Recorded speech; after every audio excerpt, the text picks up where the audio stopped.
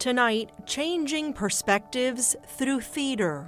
I didn't know what was wrong with me or why people didn't want to be near me. Then, the hidden history of Native Americans in our area and beyond. When people are taken as young children and never return to your community until they're 30 or more, that's slavery. And did you know Woonsocket is home to the largest collection of fresco paintings in North America? Welcome to the St. Anne Arts and Cultural Center.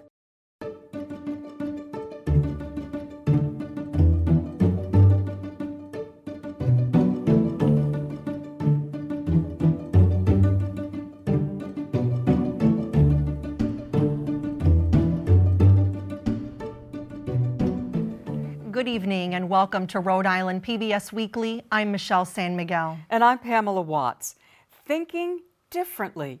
It's the trademark of world-changing inventors, entrepreneurs, and artists. And today, neuroscientists are finding that more people than ever have brains that are wired differently. Take autism, for example. The Centers for Disease Control and Prevention estimate that 1 in 36 children nationwide is diagnosed with autism spectrum disorder. Producer Isabella Jibilian explores efforts here in Rhode Island to embrace neurological differences through theater. On audition day, a collection of Providence dramatists capture a full spectrum of emotions. Humor. Can you give me like a good growl? Anger. How can you dare speak to me in this manner? Joy. Did you feel it? Yeah. But for these actors and directors, there's another spectrum they're especially interested in. I was diagnosed as autistic when I was like 13-ish. Corbin Johnson is an actor and administrator with Spectrum Theater Ensemble. Most of the plays that we put on now have themes of neurodiversity. Our actors and creative team are neurodiverse. They're looking to change perceptions about conditions like autism, ADHD, dyslexia, and other neurological differences. From as long as I can remember, I was like, there's something different. I'd be like, why did everyone laugh at me there? Why did, everyone kind of steer away from me there? And then it's like, oh, because I was very obviously missing a major social cue. After auditions, Johnson was cast as the lead in the play Space. Now it's me, up in the mulberry tree. My character is named Margaret. It starts out, they're kind of in like a clinic with a couple other people in like the middle of nowhere in like the Midwest. Margaret is autistic and has synesthesia, a neurological condition in which people's senses can combine. Colors might have smells, or sounds might have shapes associated with them. Bedroom is barely there yellow, butter yellow. The character is a bit of an outcast and faces difficult questions about identity. It's a plight Johnson understands. When I was in middle school, I was getting physically beaten up almost on a daily basis. I would get friends for a couple years and then I would lose them and I wouldn't know why I'd lost them because I'd missed a social cue and no one would explain it to me. Every human being has a different brain, and because our neurology is different, we process the world differently. Barry Prezant is author of the best-selling book, Uniquely Human, A Different Way of Seeing Autism.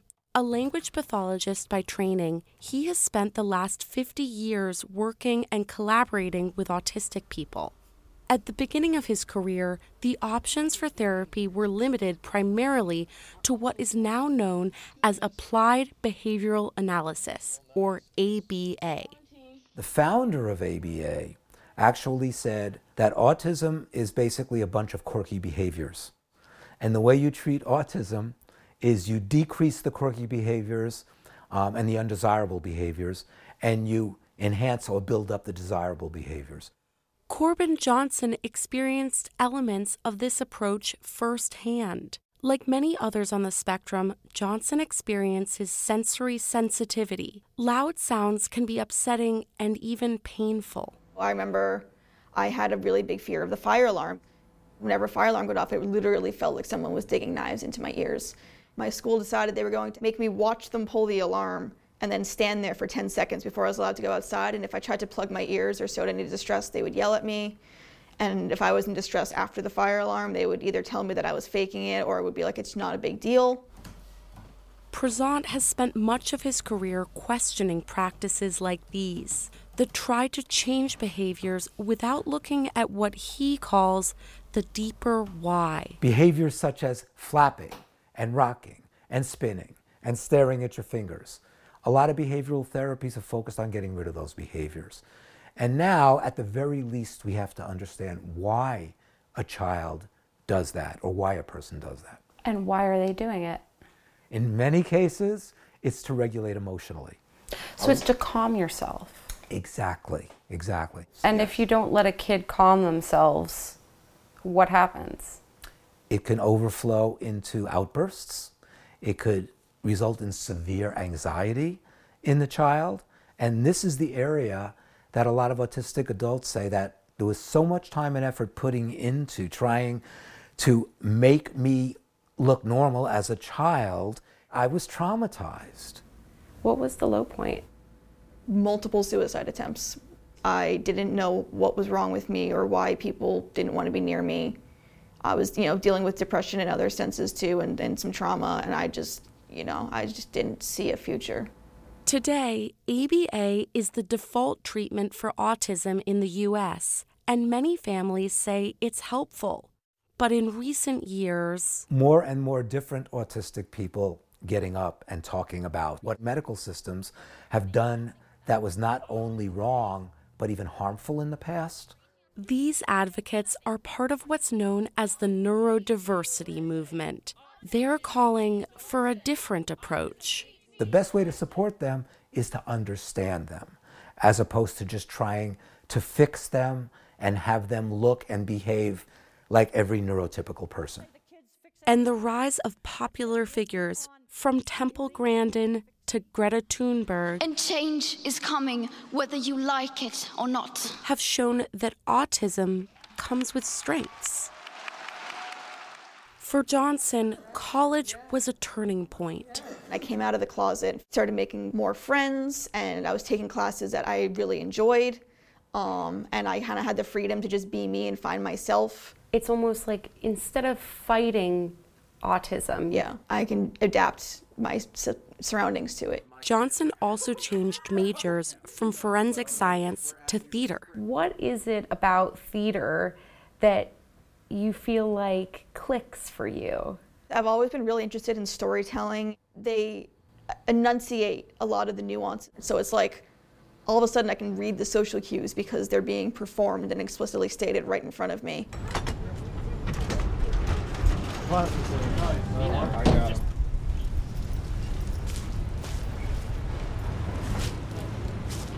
It's opening night for Space, and Spectrum Theater Ensemble is getting ready for showtime. Space is the first show on the program. Johnson's character Margaret begins the show as a teen victim of the healthcare system. No, I'm not Michelle, I'm Margaret. But partway through, a plot twist. We find out that Margaret's actually a poet and a playwright. It's a play within a play, and it's about how Margaret moves past stereotypes as a neurodivergent young person. What about that poem you wrote about your synesthesia? Come on, spoken word, let's go. I can't. There's difficult subjects in it. Oh, what? That's your truth. On a fundamental level, I go through many of the same challenges that Margaret shares. Both Margaret and myself are being told that these fundamental parts of our identities are wrong and shouldn't exist and should be suppressed. What do you wish people knew about autism? I think just the fact that it can be a great thing.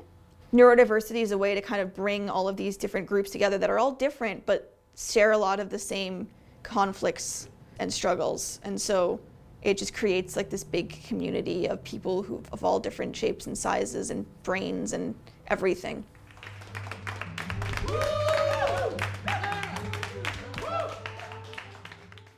Up next, we take another look at a practice that began in the late 1800s and lasted almost a century. Native American children taken from their families and forced into Indian boarding schools by the federal government. Many were only toddlers. The suffering caused by the often brutal assimilation has resulted in multi-generational trauma for Indigenous people, such as the Narragansetts of Rhode Island. The stories of the federal Indian boarding schools are just some that will now have the place and the space to be told at a new Tamaquag museum being built in Kingston.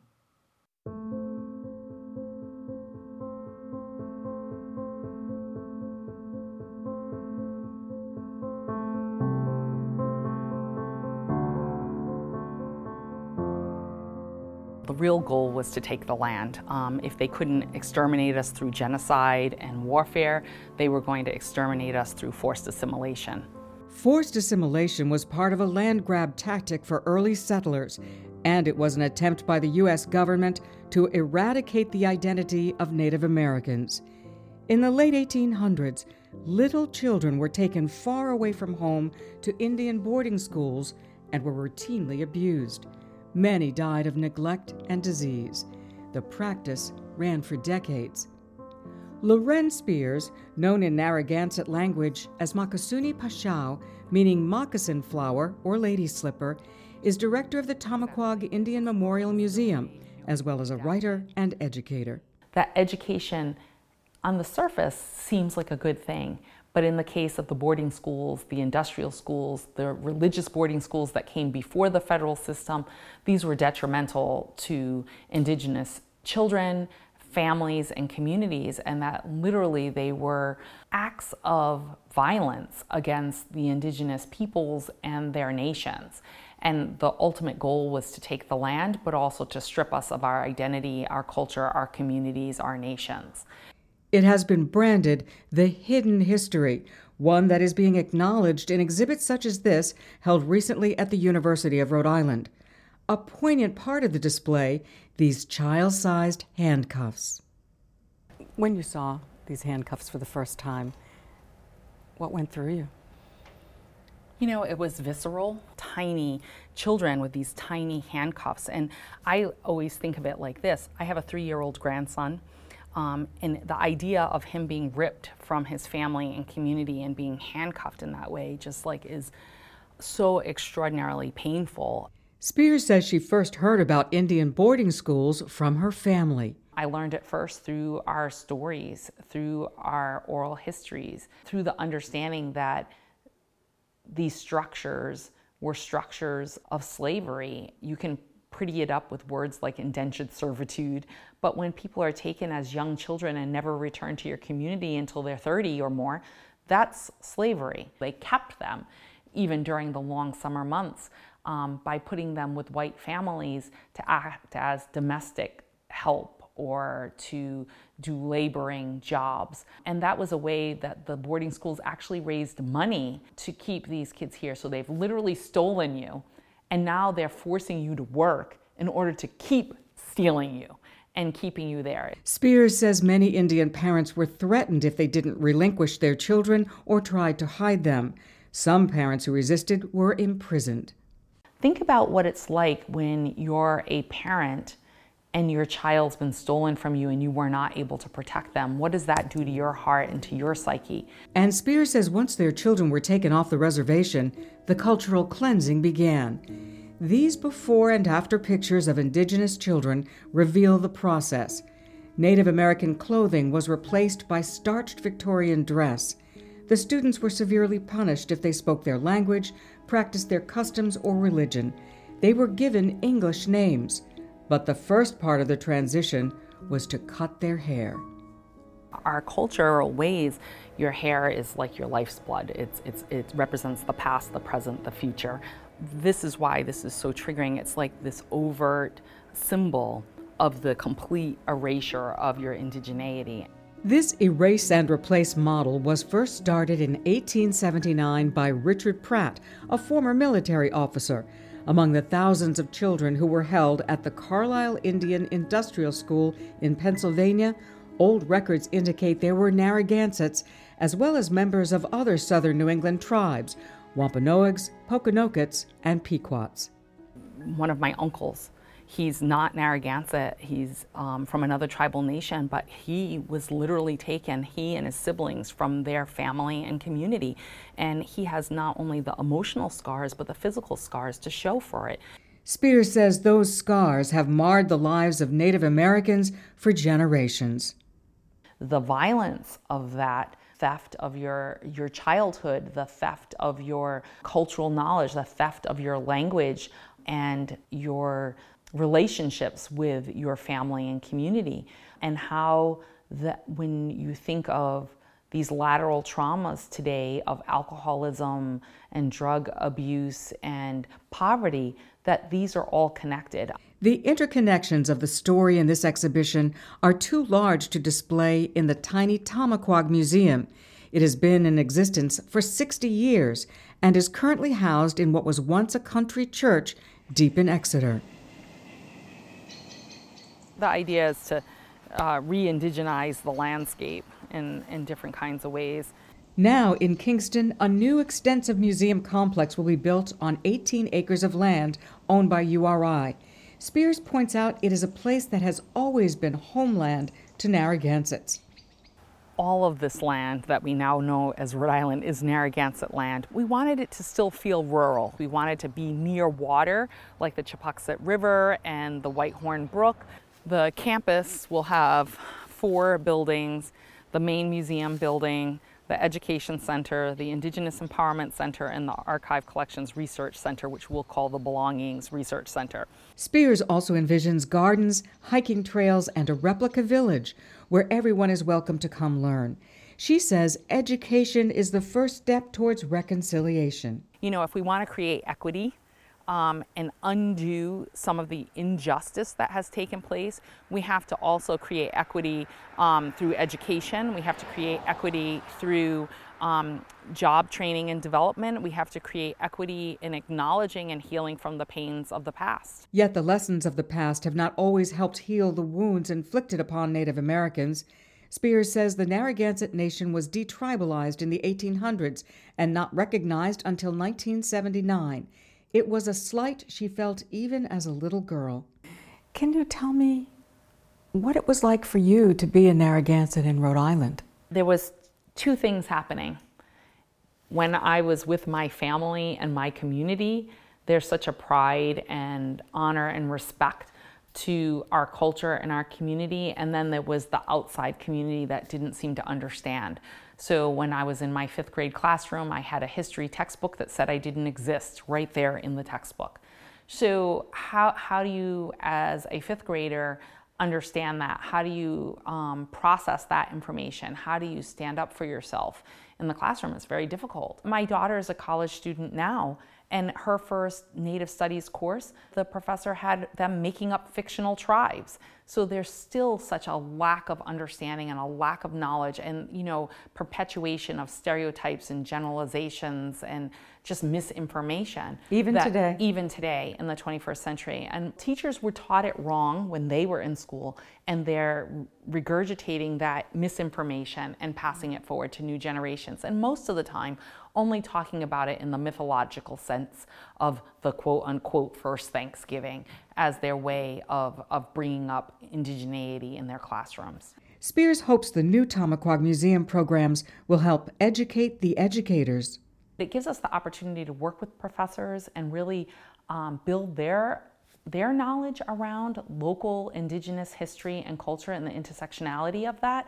It also gives us an opportunity to work with students so that we can hopefully go forward and this next generation isn't as misinformed as the last several generations have been. Spears believes despite the loss of family and freedom during the time of Indian boarding schools, some Native Americans still flourished by using their education and the skills they learned there.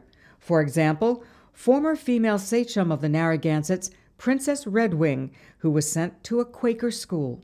She was an educator and an advocate her whole life, you know, and a culture bearer and passing forth traditional knowledge. So she was able to, as many people that were, if you will, subjugated under the umbrella of boarding schools, in one way was able to then take that knowledge and utilize that to support indigenous initiatives, including, speaking on behalf of indigenous rights at the United Nations. Spears says the new Tamaquag Museum will better preserve the rich history and culture of Narragansetts, including a fully fluent language. It is being revived today in greetings, storytelling, and prayer. Namanatumen, Napiomen, Ingin, Kisakwat, Nashbi, It translates in part. Today, Creator, we come to you with a quiet heart and we give thanks for all our beloved relations. We give thanks for those that persevered and survived so that we could be here today. Finally tonight, Michelangelo once said, "Genius is eternal patience." In our continuing series, Window on Rhode Island, we revisit a cultural center in Woonsocket where visitors can see the genius of an artist who paid homage to the great Italian masters of the Renaissance, one glorious brushstroke at a time. I'm Dominic Dwarin, and welcome to the St. Anne Arts and Cultural Center. Many people will drive by the outside of the church, and when they look at the structure, the outside gives no hint whatsoever as to what is contained inside. And it contains the largest collection of fresco artwork in North America. This is the same style as the famed Sistine Chapel in Rome. Some people call it the Sistine Chapel of Rhode Island. What we see today was not what the parishioners saw back in the day. There were no fresco paintings. The walls and ceilings were finished in a gray stucco cement. There were no stained glass windows, and there was no marble. It was a byproduct of the American Industrial Revolution. At the time, in the 19th century, many mills had opened up here in Woonsocket, and they needed workers. So they turned north to Canada, and so St. Anne's itself was the second of the several French-Canadian parishes that were opened, and it was founded in 1890. And so in 1925, they added the stained glass windows, which were imported from Chartres, France. And then in the 1940s, the pastor at the time decided, let's add a little bit more color to the building. And so he visited different churches around New England and found the Italian artist Guido Ninchiri. Guido Ninchiri was born in Prato, Italy. His father wanted him to take over the family textile business. Ninchiri had a huge passion for the arts, and that's what he wanted to study. And they had a big argument, and his father beat him with a stick. And it displaced a couple of his vertebrae, and over several years he developed a very pronounced hunch. But he wasn't deterred.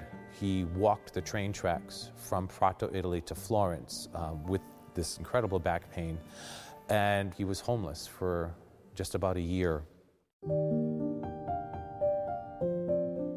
One day, an artist who taught at the famed Academy of Florence that was founded by the popular Medici family literally took him into his house and got him into the Academy of Fine Arts.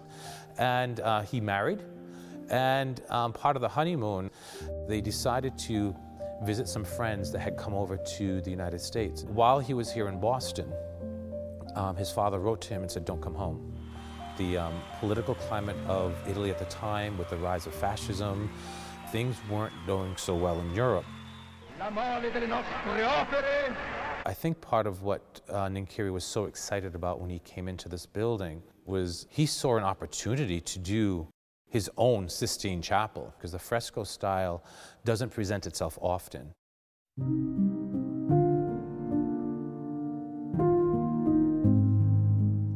For 8 years, there was always wooden scaffolding in the building somewhere. Some of the interesting faces we have, one of them is the parish sexton, Alphonse Lavallee, the parish janitor. He's portrayed as Jonah in Jonah and the Whale.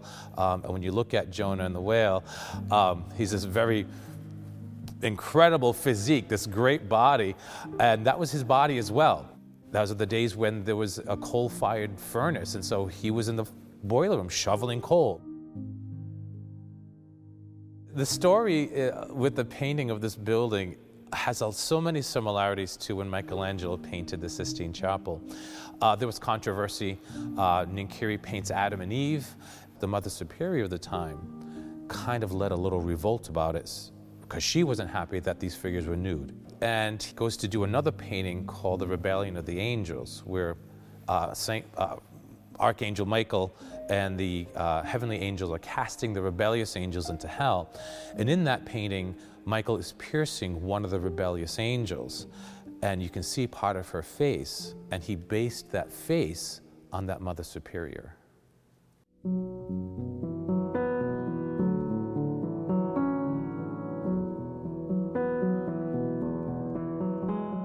All the faces in the walls and the ceilings, every single face was a parishioner who sat in these pews or a member of the city of Woonsocket. And what we're saving isn't just a church structure, but it's a scrapbook, it's a snapshot, a moment of time.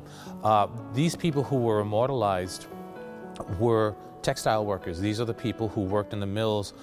Here we have portraits of the common person, and you don't see that in a lot of places. It's remarkable to think that there were once conversations about demolishing that building. The community came together, raised the funds, and saved the building, and for that we are eternally grateful. That's our broadcast this evening. Thank you for joining us. I'm Pamela Watts. And I'm Michelle San Miguel. We'll be back next week with another edition of Rhode Island PBS Weekly. Until then, please follow us on Facebook and X and visit us online to see all of our stories and past episodes at ripbs.org/weekly or listen to our podcast on your favorite streaming platform. Good night.